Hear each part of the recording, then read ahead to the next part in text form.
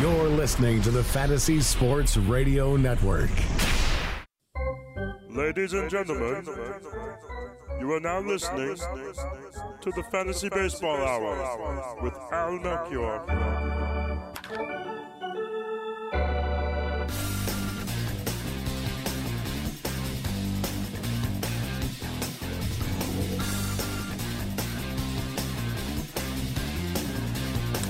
Welcome, everybody. This is the Fantasy Baseball Hour with Al Melchior. And guess what?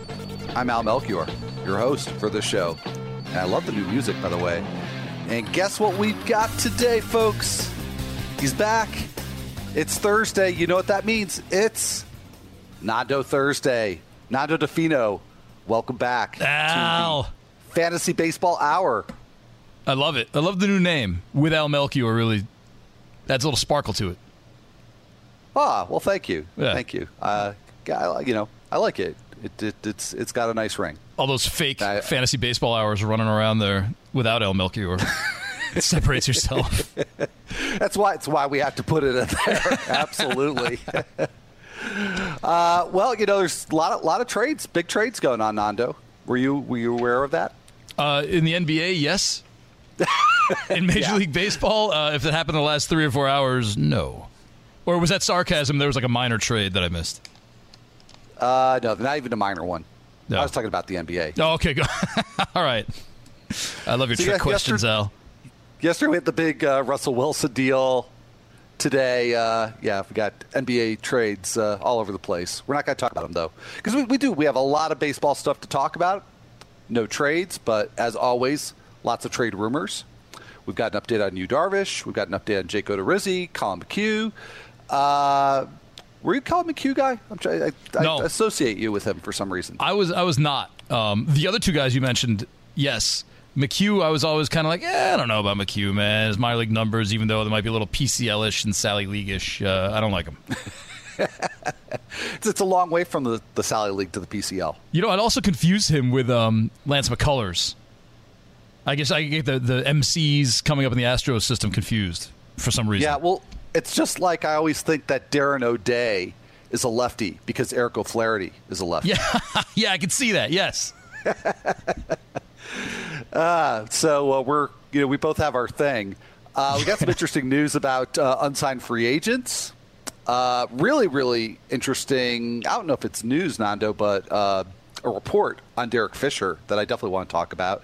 I'm going to continue my sleepers and busts countdown and toss another outlier out there for people to gaze at. And we're going to talk about safe starting pitchers.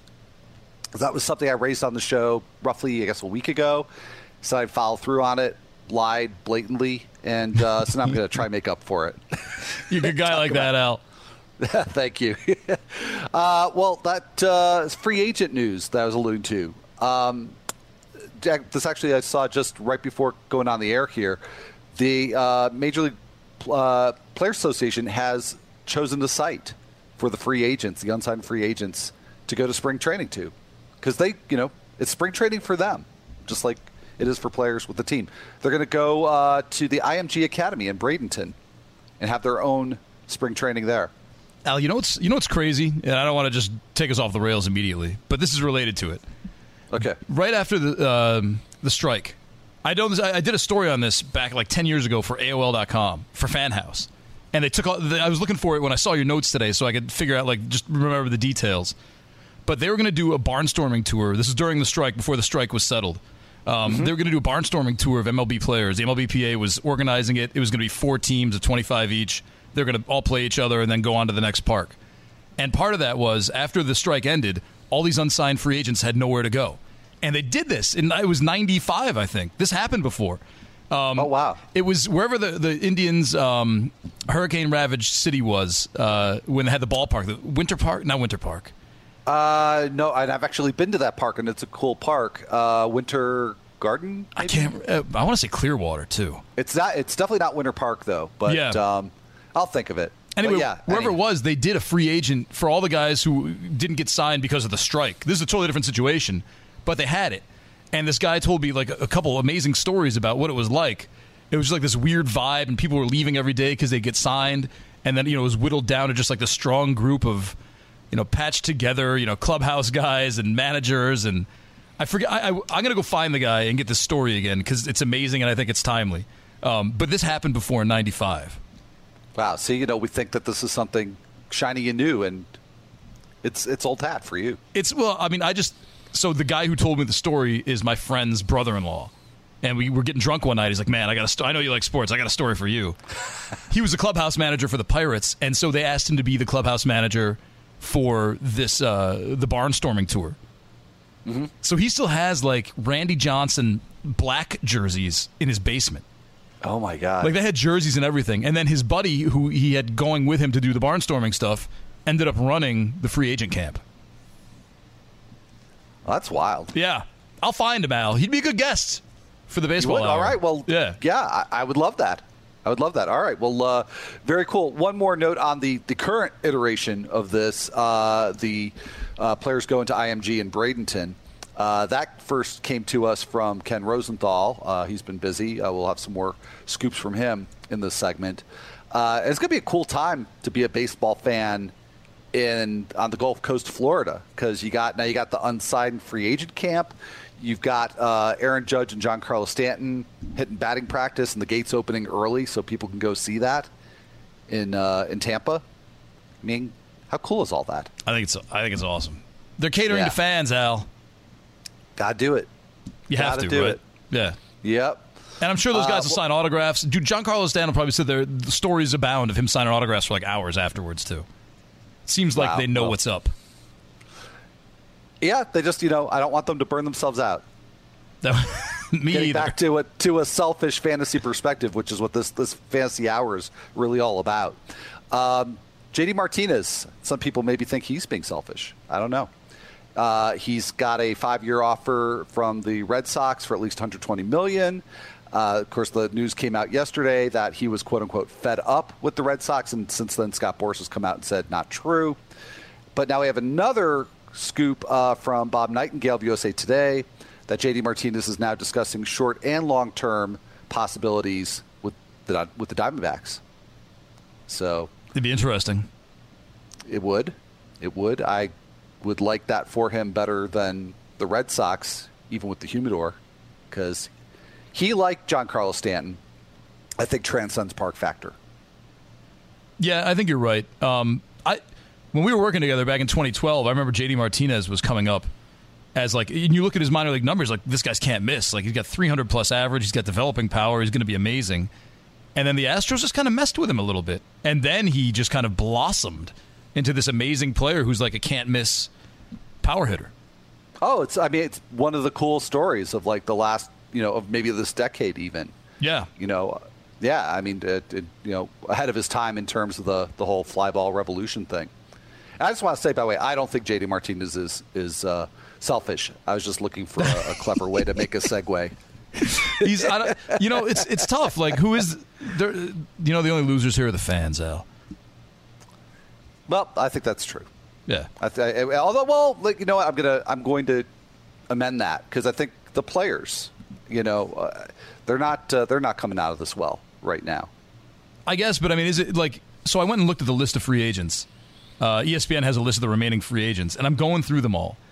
And I'm like, look, Arrieta's got those arm problems. JD Martinez, I can see. Yu Darvish, I would love to have him. But I was going through just looking at it like, if I'm playing in this Diamond Mine League, for instance, the one that you quit on, Al, Keeper League, would I want one of these guys on my team? Like, would I go, and 31 to 33 years old, for 5 to 7 year contracts. Like, really, I was looking at Yu Darvish. I was even looking at, like, the guys who could go, 2-year contracts and help them somewhere. And it's not an attractive group of free agents if you're looking at it strictly from a dynasty league fantasy baseball format. So in real life, these guys demanding a ton of money that teams aren't going to get out of, maybe it is a reckoning. Maybe it's a new world order.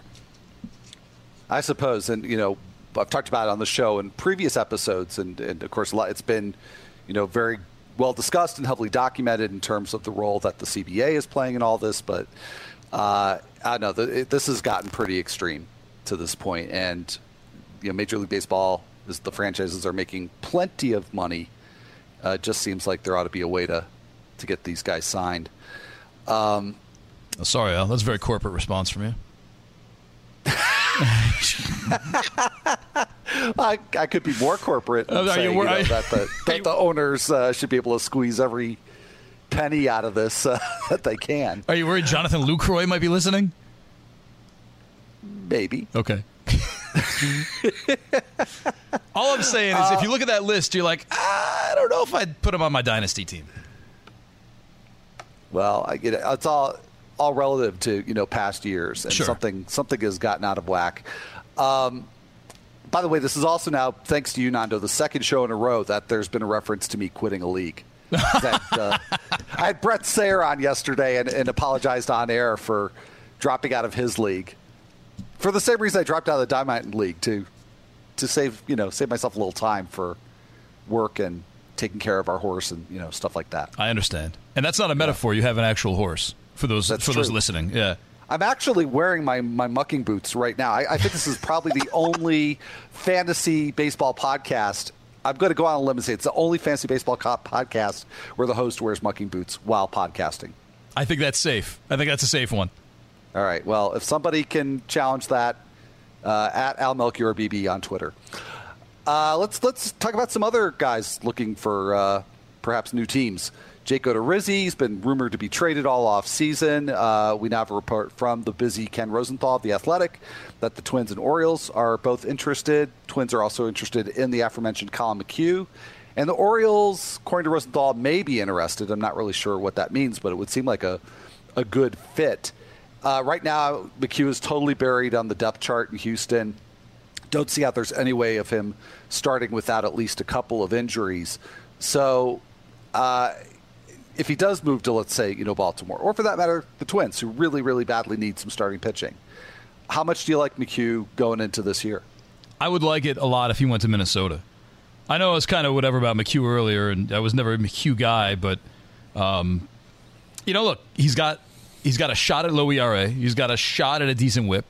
He's not going to strike a ton of people out, but he'll strike enough out if he pitches the 200 innings to be good. I don't know. I think if he goes to Minnesota, and that it's just, I'd rather see Yu Darvish there. I could see Yu Darvish and McHugh there, but yeah, you're right. He's got more value than being like the eighth inning guy in Houston, which he's shaping up to be, like backup closer to Ken Giles right now. I mean, that might even be, optimistic. That might even be like best case scenario because they've still got a pretty good bullpen. I mean, maybe you see Davinsky in the eighth inning or Will Harris. Yeah. So and they got Joe Smith too, right? Oh yeah. Yeah. So yeah, he needs to be traded for Wilmer Flores. Actually, that doesn't make sense either. Yeah, for someone. Right. I'm just thinking of someone else I want to free. What do the Astros need? That's the whole thing. I mean, I guess restock the farm. No, I mean, I'm not a huge Josh Reddick kind of person, and I battled Greg Sussman for our co-owned team last year to not put Josh Reddick on our team. But I don't think they need. Can you upgrade that right field? Josh Reddick's good. He's what that team needs right there. I wanted to talk about one of your favorite guys, David Paulino, but again, in service of the perfect segue here, there was a story in MLB.com about how the Astros roster is shaping up. And way, way down, I mean, you really had to scroll, far down the column to see this, but to me, this was the headline bit, at least for fantasy, that Jeff Luhnow says that Derek Fisher could get at least 400 at-bats this season, and basically inferring he's going to be the main left fielder. So, I mean, does that hurt Reddick? Do you see Marwin Gonzalez maybe playing more in right field, or does that hurt Marwin Gonzalez, who right now I think has tremendous draft value with all the position eligibility that he has? I mean, how do you see this shaking out in terms of playing time for everybody? I guess it'll hurt a few people. I mean, Reddick's a lefty and Fisher's a lefty, so there's no gain there. Right. Gonzalez is a switch hitter, so what's the upside is Gonzalez can play a bunch of positions and they have a DH, but are you going to knock Gaddis out of there maybe for the lefty Fisher once in a while, or maybe to have Marwin Gonzalez bat lefty once in a while? I could see like a domino effect, really. Yeah, well, I'm glad you mentioned Gaddis, too, and that possibility, because this is precisely the reason why I feel like I'm lower on Gaddis than it seems like just about anybody, because I just do not trust the playing time for him. There's way too many moving parts there. That probably hurts everybody a little bit. I think it will hurt Marwin Gonzalez. Reddick has not been, really an everyday guy, like you say, more of a platoon guy. But I'm excited about Derek Fisher getting 400-plus at-bats, if that is true. I would believe it. Coming out of football season where coaches lie all the time and there's a lot of obfuscation, it's kind of nice to be back in baseball where someone like Luhnow is going to be like, he's going to get 400 at-bats, and he will get 400 at-bats. Or you're like, we're going in with Giles as our closer, and Giles is the closer. It's refreshing again. So I believe it. I just can't really map out who exactly is going to get hurt the most out of this. Marlon Gonzalez had a great year last year. He did, and it's sort of, to me, it's reminiscent of the situation in Milwaukee right now with Domingo Santana, where it's hard to imagine that guy not being an everyday player, but where he seems like the odd man out unless Ryan Braun's a full-time first baseman, or they trade Ryan Braun, or I don't know how else that gets shaken out there. I can't see how you bench Domingo. Like, I can't see Domingo Santana, who still I think is developing still. As a keeper league owner of several Domingo Santanas, I'm like, you're like, finally he's getting that regular playing time. He's in there. He's showing what he can do. I just can't see them doing that to him. No, I can't either. But I have almost, I wouldn't say as hard, but almost as hard of a time seeing it with Marwin Gonzalez. And what makes it a little bit easier is that he has that long history with the Astros of playing all over the place and being a utility guy. So I could see his playing time getting ratcheted down a little bit, but then you look at what he did last year. How do you keep that bat out of the lineup? It's hard to figure out. But this is our cue, Nando. We got to head to break, but when we come back, I do want to drop a little statistical nugget about Derek Fisher that I think is good and important. And we'll get to sleepers and busts as well. So just hang on, folks. We'll be right back. Did you know that you can listen to this show live on the award-winning Fantasy Sports Radio Network? Listen on the iHeartRadio app, the TuneIn Radio app, or download the Fantasy Sports Radio Network app. The Fantasy Sports Radio Network is the only totally free 24/7, 365 Fantasy Sports Network of its kind without a subscription. Check out YouTube Live on the Fantasy Sports Network YouTube page and participate in the programming there, where you can ask questions, discuss the topics with other fantasy enthusiasts, or tell everyone that you disagree. Call into your favorite show and ask your question. The number is 844-84-FNTSY. That's 844-843-6879. The Fantasy Sports Radio Network, your free fantasy source 24 hours a day.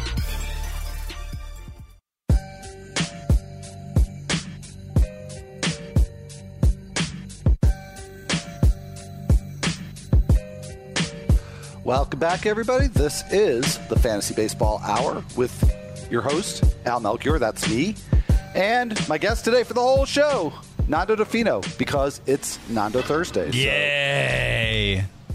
Yay, indeed. It's good to have you back, Nando. First planned appearance for 2018. True. I did jump in on the Miguel Castro bit. I'm sorry. I was not sorry. I was glad to have you on the show and glad to have a little support and do a little touting of Miguel Castro, even if it was as a round 50 pick. It won't be I guarantee it won't be the last time that I talk about Miguel Castro, but maybe on this show it is, this episode. We were talking about Derek Fisher right before the break, and there's some reason to be skeptical, even with this report that he could get at least 400 at-bats for the Astros this coming year, get the bulk of the playing time in left field. He struck out a whole bunch when he came up last year, and you just can't always trust those skill indicators that you see in the minor leagues. He was last couple of seasons, right around like 20% in terms of strikeout rate, 33% as a rookie. So he batted .212, and he had a very normal-looking .299 BABIP. I mean, that's practically the definition of normal. But you look at the batted ball profile that he put together. It was pretty impressive, Nando. I mean, he made a lot of hard contact when he did make contact, and a lot of line drives. I mean, it doesn't look like the profile of somebody with an average BABIP. And if you go to XStats, which I recommend y'all do when you're doing some research, great stats there. He grades out as a much, much better hitter on balls in play last season. 346 as opposed to 299 in the actual real world. So Do you find that at all encouraging? Does that increase your enthusiasm for Derek Fisher this year, or you still think that skepticism's really, really warranted? No, I think if we're looking at it like first, if you eliminate the whole, is he going to get 400 at bats? Isn't he going to get 400? Just say he's going to get 400 at bats. I look at those stats and I think it's very encouraging. I didn't know those stats, Al. So I'm processing right now live on air. No, I like. Well, look, you know me. Like, I go to the minor league stats first. I see what he did with home runs, and I see what he did with batting average. I see what he did on base percentage, and obviously steals thrown in at the end. But it's a small sample size, I guess. It is encouraging, I think, because it's a small sample size. He didn't get a chance to really get into a groove and for his luck to improve. I would chalk this up to unluckiness. Yeah, I suppose that, I maybe a little bit to that. I think more to just making the transition because we see this a lot. But man, I mean, if he gets closer to what he did do in the minor leagues with those numbers that you're alluding to, I mean, power, speed, batting average, supported both by BABIP and by not striking out too much. I mean, I like Derek Fisher a lot, and I'm totally excited that he could play as much as Jeff Luhnow said that he might. That would be really he's going to take a big jump in my rankings for sure. Have you played out of the park baseball? Do I ask you this every year? That game, that OOTP simulator game. No, you asked me last year, and I said, yeah, I'll definitely play it, and then no, I didn't because I lied again. But I've actually been thinking about Nando because it was just a matter of I kept wanting to get around to it, and I just didn't. But I do want to play this year. Maybe we'll get you a free media copy when the guy emails me every March. Yeah, but the point is This reminds me of a very personal experience where I built up a team. Yeah, I think I had the Padres from 3 years ago. And you make a bunch of trades, you make free agent signings, and there were little loopholes in the game where you could get like 5-star minor leaguers as throw-ins. But the point is, it reminds me of this team where I had too many good bench players, and that's what it looks like the Astros. I haven't looked at a team in a long time like I have the Astros, where it's like they have too many very solid, good bench players. Like, I know it's crazy. Mets rotation, fine, that's pitching. But they have way too many good players. Yeah, all over the place. I mean, Brad Peacock is going to be in the bullpen, it looks like. Your guy, David Paulino, probably in AAA, Francis Martez, who, taking a closer look, he could be a late-round flyer for me. He's way down on the depth chart, but, Nando, you and I have both said a zillion times, the skills usually win out, things work themselves out. And I think his numbers last year were very misleading. He had some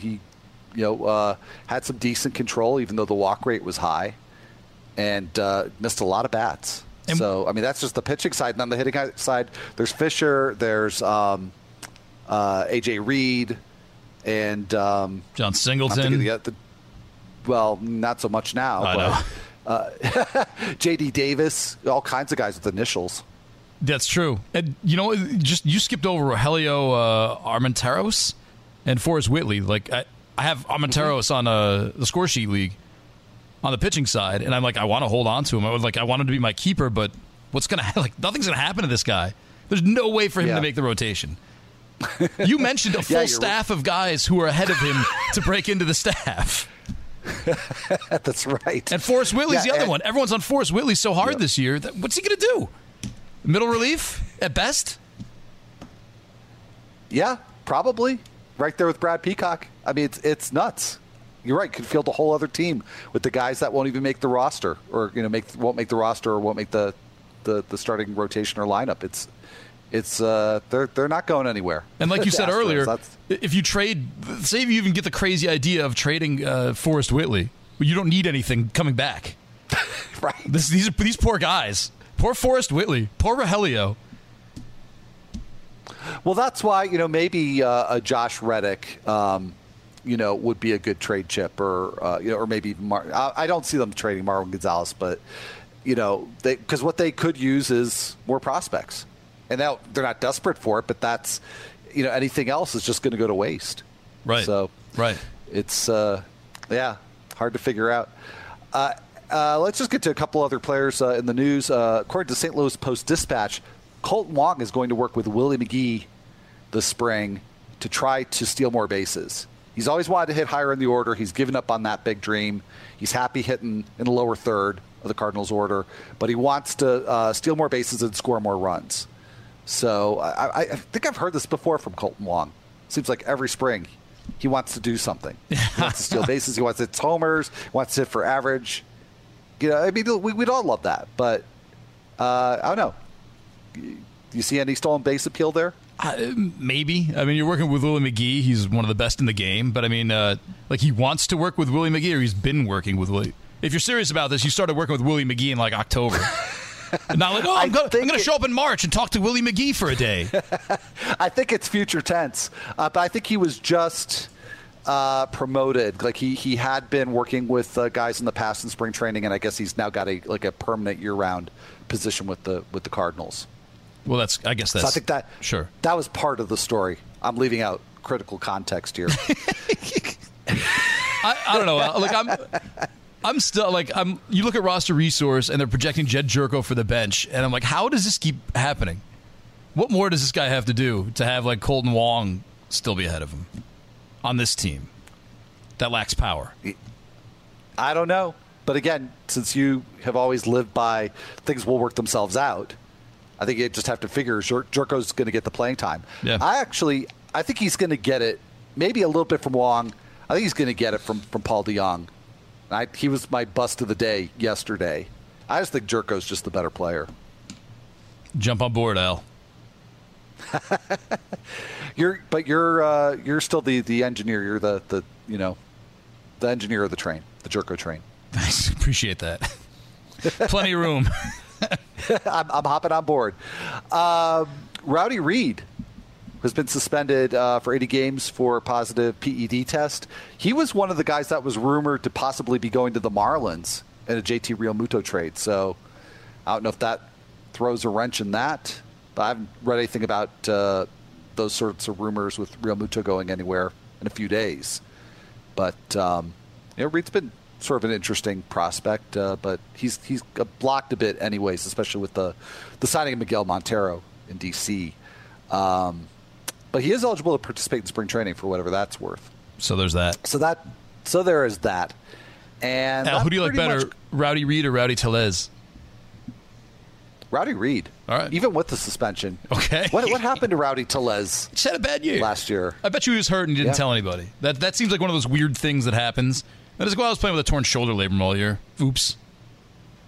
I mean, maybe it's too bizarre. I mean, just totally dropped off the edge last year, and I thought he was going to be one of those guys that would get called up in August or something. I also didn't expect that Justin Smoke was going to do what Justin Smoke did, so right. That would have preempted it anyway, most likely. But I guess you can buy low now on Rowdy Tellez. There you go. Another one of Nando's keepers. As I was clearing out the cobwebs and score sheet yesterday. I think I'm going to safely let him go now. Yeah, I've got to do my. Was this for the BP Kings League? Yes.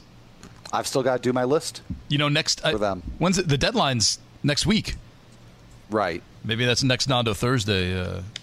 Chat a little what we did with our score sheet teams. Oh, definitely. Let's mark that one down. That's a very easy rundown. Yep. Yeah. Sorry, Al. Look, we're not even 3/4 through the first page. I keep interrupting you. I'll be quiet. That's all right. It's time to shift over to the sleepers countdown, and I'm going to go double duty today if we get that far. But I think we could do it. No, you missed the first two spots, which were not really in order, but I had to do Todd Frazier because of the Todd Frazier news. So he's later on the list to be announced. That's the question mark. Gotcha. Yeah. So, we had back-to-back Fraziers. Adam Frazier was number 10. Todd Frazier was number question mark. And then I've got number 9 and number 8 queued up. So my number 9 sleeper for this year is Robert Stevenson, who finished really, really strong last year. The last 2 months, pitched 50 and a third innings, 2.50 ERA, a 1.27 WHIP, which, to put that in context, walked 28 guys in those 50 and a third innings.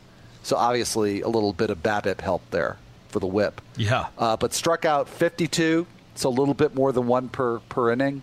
And here's the part that really caught my attention. Gave up only 2 homers in 50 and a third innings in a season when, most pitchers were like 1.2, 1.3, 1.4 homers per 9. And he was well under 1. And the thing is that this is guy talked, I think it was yesterday, about how a lot of times when we see these really strong finishes, we shouldn't really treat them in most cases like they're any different than a stretch that you find in May or June.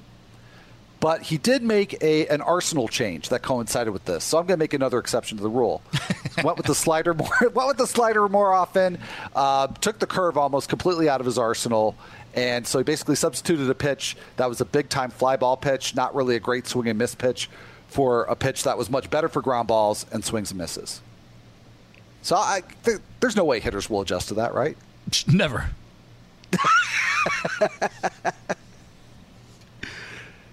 No, so how are you liking Robert Stevenson? You know, I like Robert Stevenson, but the more I dig into his stats, it's the more I think I like him because he was always on top prospect lists.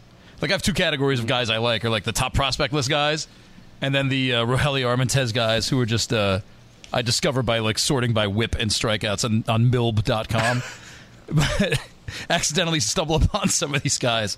But the more I looked at Stevenson, the more I like Brandon Finnegan.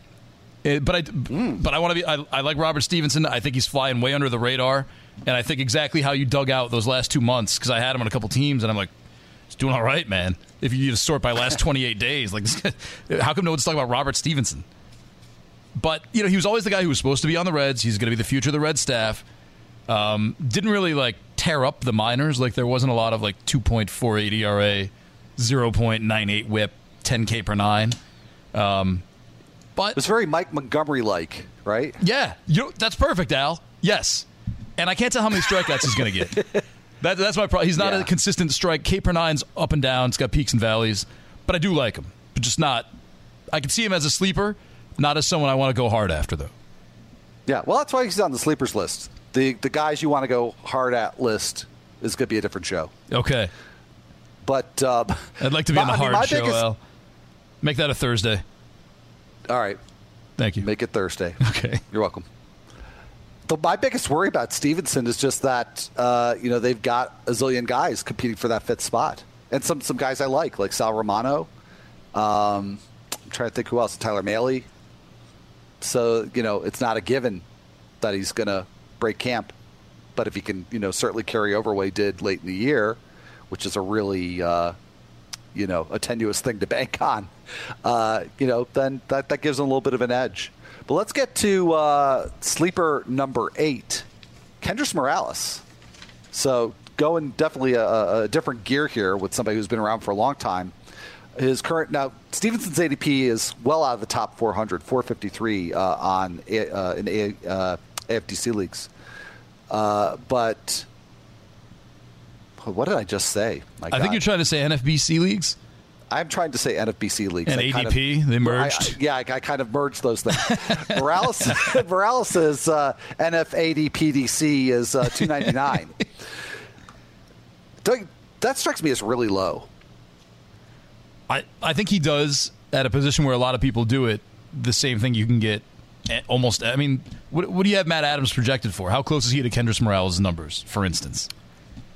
I think he just. Yeah, Matt Adams. Do you know? Maybe that's for another show. If we're going to disagree on this one. No, I mean, I guess I hadn't really thought about that much. I just sort of assumed Morales has been a good hitter the last few years. He's going to get the bulk of the playing time, and he's going to out earn that ADP. So right, you're basically I think if you look at it in a vacuum. He out-earns that ADP, but maybe there's someone else who has better value 100 picks later who's going to also hit 27 home runs and 255 or 265. Interesting. All right, well, we can pick this up after the music stops, and then we hear some stuff, and then the music starts again. In other words, we're going to go to break. So when we come back, more Kendrys talk, and a couple of busts, too. So stick around. We'll be right back.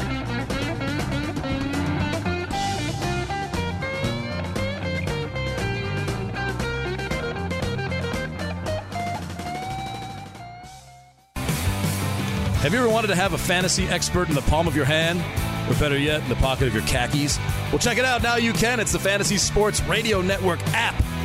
Download it now to your phone. We promise no weird viruses, no strange tracking things, just 24 hours a day, 7 days a week of pure fantasy knowledge dropping all over your head. It's the Fantasy Sports Radio Network app.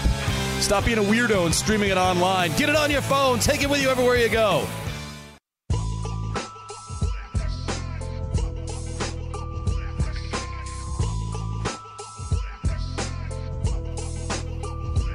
Welcome back. You're listening to the Fantasy Baseball Hour with Al Melchior, and I'm here with Nando DeFino because it's Nando Thursday. It's what we do on Nando Thursday.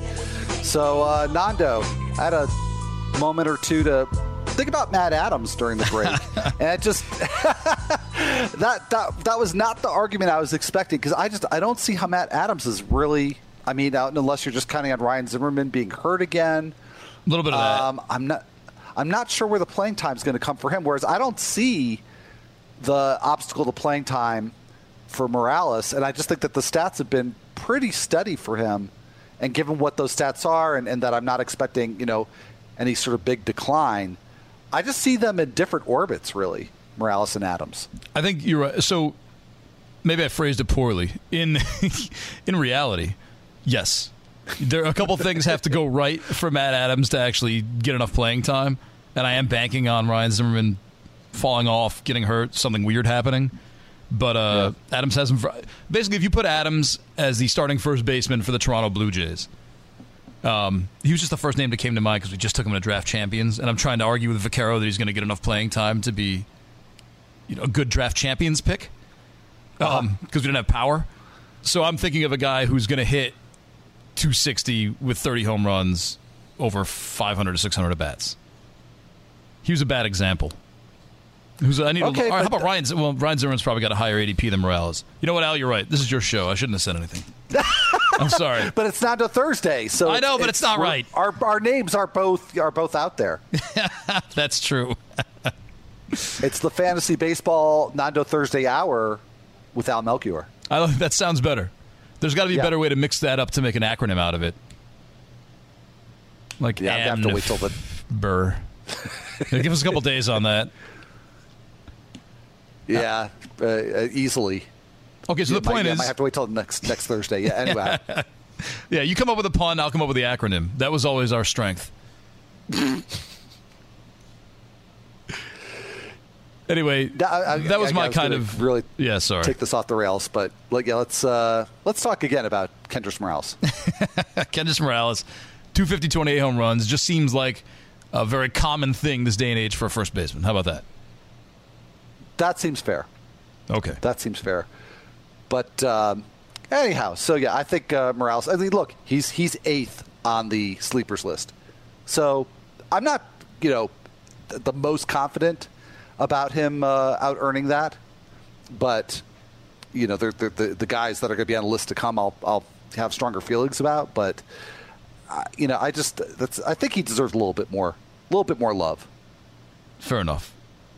He was elite average 6 years ago, and he could always come back. You don't lose a skill, like Ron Chandler says. Yeah, and he's gotten a little bit ripped off the last couple of years in batting average too. But if you go to xstats.org, you can see why that's the case. I'll do that. But all right, well, let's continue with the bus countdown. Number 10 was Manny Margot. Number 9, as I mentioned earlier, Paul DeJong, and number 8 is Trevor Bauer. And he finished strong, but unlike with Robert Stevenson, I'm not buying it. And I mean, it's a whole different ADP category too. Bauer's at 146, so he's being drafted pretty high. That's I think going to relate to the discussion we'll get later about safe starting pitchers, because he's being drafted at that point where you really do have that choice between safety and upside, and there's something that's going to be imperfect about whoever you take. But I just think that's too aggressive. And I mean, his last 13 appearances, 12 of which were starts last year, he had a 2.42 ERA. He went 9-1, a 1.21 WHIP, which is pretty nice for Bauer, who's had his share of control issues, but not late last season. But he did give up 11 home runs, and he had a crazy 93% strand rate to get to that 2.42 ERA. So, even if you factor in some regression with that strikeout to walk ratio, I mean, he could be pretty solid. But between the inconsistency we've seen with Trevor Bauer throughout his career and the fact that he was still prone to the home run, I don't totally trust that walk rate is going to hold steady going into this year. And that to me is a big risk to take at 146. I agree. I think this number is driven by a lot of people having hope in Trevor Bauer. And plus, Mickey Callaway's not there anymore. Who knows what kind of influence he had on that staff. But you got to shout out Craig in Chicago, who may or may not be listening to this. Longtime listener / viewer, I guess, going back to our video show days, who was all about Trevor Bauer and still is. Like, I still get a tweet a week from him about Trevor Bauer. So there, he has his believers, man. He's got people who see, I think, the opposite of what you're seeing. Like, you know, if you're looking at his numbers as same numbers, but glass half full, glass half empty. It's all perception. That's my, pithy analysis. No, they're going to keep going. Yeah. Yes, that it is. No, I mean, that's an interesting point you raise, because it's just, I'll make these pronouncements and say, this guy's on my bust list and I don't trust this. But, it's a mix of good and bad. And with Bauer, it's a mix of falling short of expectations for a long time. And I'm just really sort of bitter and sour about it. And Craig from Chicago is, he's of a more optimistic bent. Yeah, which is, that's not totally the outlier either. Like a lot of people obviously like Trevor Bauer if they're pushing his ADP up to 146. He finally figured it out, quote unquote. Yeah, he's burned me too many times. I understand. Yeah. Well, somebody I was very optimistic about last year is Mike Zunino, and I had him on my sleepers list. And now I've got him on my bust list. He's number 7. He's going just a little behind Bauer, 163, but, of course, different position. Among catchers, that's good for 8th place. He's the 8th catcher being taken off the board on average. And, I get it. I mean, he followed through on the big power, which was part of why I liked him a year ago. I thought there was tremendous power potential there. He hit 251, which at catcher, you'll gladly take that with 25 home runs. But dude struck out a lot, has always done that at the major league level. He hit fly balls at a 46% rate, which is very high. He had a 51% pull rate, which is, Brian Dozier territory, very high.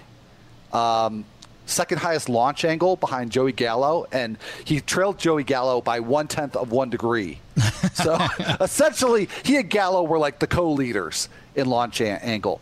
And I had Keith Farnsworth on the show yesterday, and he talked about how hitters with high launch angles, how they really have this like very small window in terms of making contact. Well, I think you could also argue that you have a small window for making good contact. So, yeah, when Gallo or Zunino gets a hold of one, it's going to go really far. But, there's also likely to be some not so good contact in there. And Zunino had a 355 BABIP, which, raised all of his, raised his batting average, raised most likely his run production stats. But of the 26 hitters last year with at least 400 plate appearances that had a fly ball rate of at least 45%, only 6 had BABIPs that were 290 or higher, and 290 is a little below average. And Zunino and Trevor Story were the only ones to clear a 330 BABIP or higher.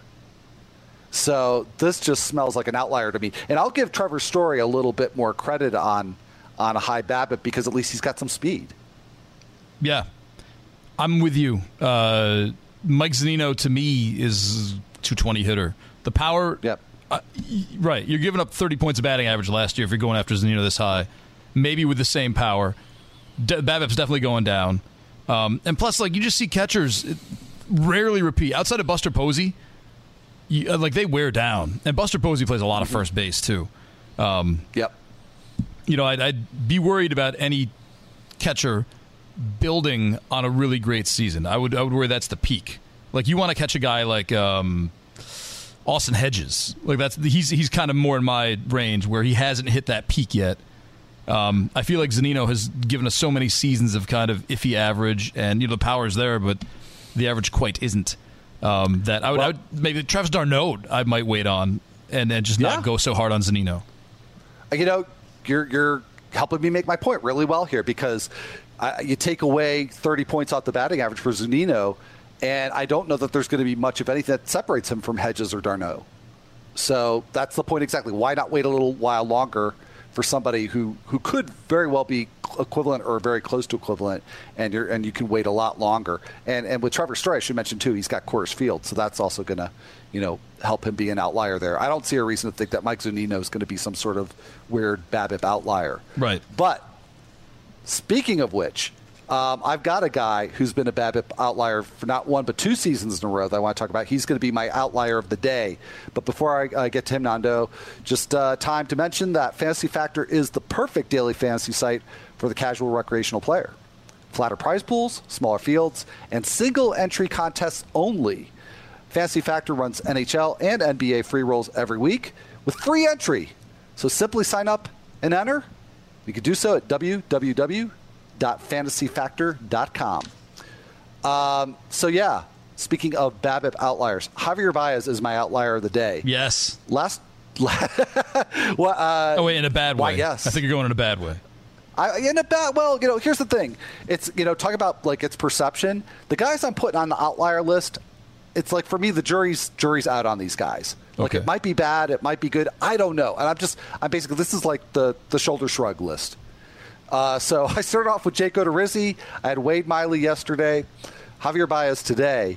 Guys who've just done things I just don't understand. And it could be really cool if there's just some, secret sauce here that I've not discovered yet.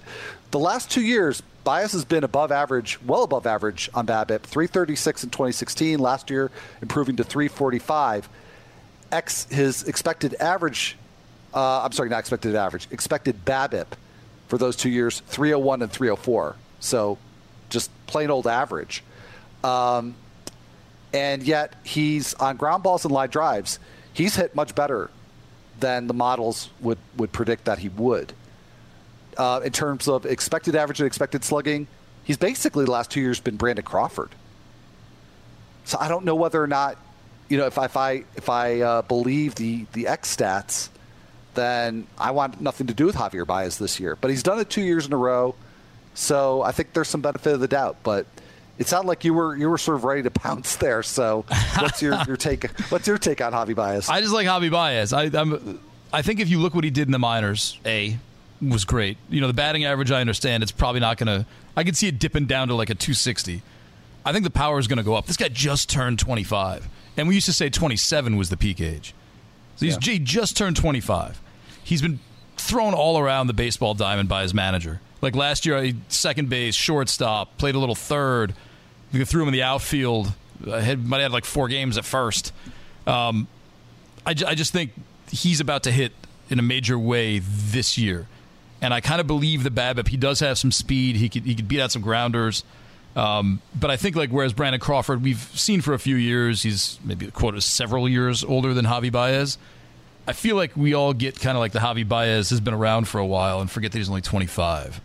And that, like, he could take another major, major step, especially if they just let him stay one position and just play. But the fact that they bounce him around like that and he still hit 270 with 23 home runs, it's pretty impressive. No, I have to agree, and I think maybe this year there'll be a little bit more stability for him. He's been sort of gradually stepping up into a more prominent role in that lineup. So as Ben Zobrist sort of fades a little bit year by year, Baez I think maybe solidifies his position more, and maybe that helps him. But yeah, it's interesting. And you mentioned the speed. I think maybe that's the reason for me to hold out some hope for Javier Baez, because it seems like the guys that do get underappreciated by the X stats are the speedier ones. So, we'll see if he can do it for a third year in a row. But now we got 3 minutes left. No. So we're not going to do a whole thing. Hey, I'm pleased we got this much. We put a lot of stuff out there on this show. So Al, you have this for tomorrow. Now you have a whole segment for tomorrow. I love that. But let's we promised the people talk about safe starting pitchers. So let me start with this question. Ideally, what's your goal coming out of draft day in terms of like how many studs do you want to have, and where's the stud cutoff? Like the really high level dependable. I don't mean like the big four, but I mean like guys that you feel really good about as your SP1s and your SP2s. How deep does that go in your rankings? Top 20, top 30, top 40, and how many of those guys do you want? So I'm more of the guy who likes 2 SP2s as opposed to like an SP1 and SP3. So I don't know. Like I wrote a list for you, and I got Darvish, Wood, and Berrios. I don't know. Are they? Maybe Darvish is an SP1. Is Wood now an SP1? Not. I don't think so. Is Darvish? I think there's way too much risk. Borderline, I think. So if I have Wood and Berrios, I'm happy with that as my base. Or Berrios. Okay. I think Severino's a 1, right? He's too high. Yeah, definitely. Maybe even like Wood and Godley, I'd be okay with. If I started like Wood, Berrios, and Richards, or even like Wood, Berrios, and Lynn, or Wood, Berrios, Taijuan Walker, and Giolito, like that's the kind of shape I like my staff to take, as opposed to like Kershaw, and then I don't know, some other kind of boring dudes. Okay, but it sounds like we're sort of on the same page. Like Kershaw, Samardzija. Saying, once you get perfect, because once you get past the the SP1s and the SP2s, and you're basically into the low 20s, early 30s in your rankings, you're sort of saying meh, right? Yeah, it's weird. Like I don't know. Have you ever watched Westworld? I have not. I guess you wouldn't. Well, people who are listening, Westworld, like the robots can't see things, like they're programmed not to see. And for me, it's like that. Like I go down the list, and I don't even consider Jeff Samardzija. My eyes just completely scan past him, like he doesn't exist in my universe. Well, all right. Well, we got to table him for the next Nando Thursday then, because I do think he's interesting. Sort of like I talked about Xander Bogaerts a few episodes back about being this very polarizing player. I think Samardzija's the same way in the pitcher pool. But Nando Thursday, sadly, is over, Nando. But happily, there's another one coming. There is. Probably on Thursday next week. We'll see. Stay tuned for that. I'll be back here tomorrow. So thanks for listening, and have a great one, everybody. See you Friday.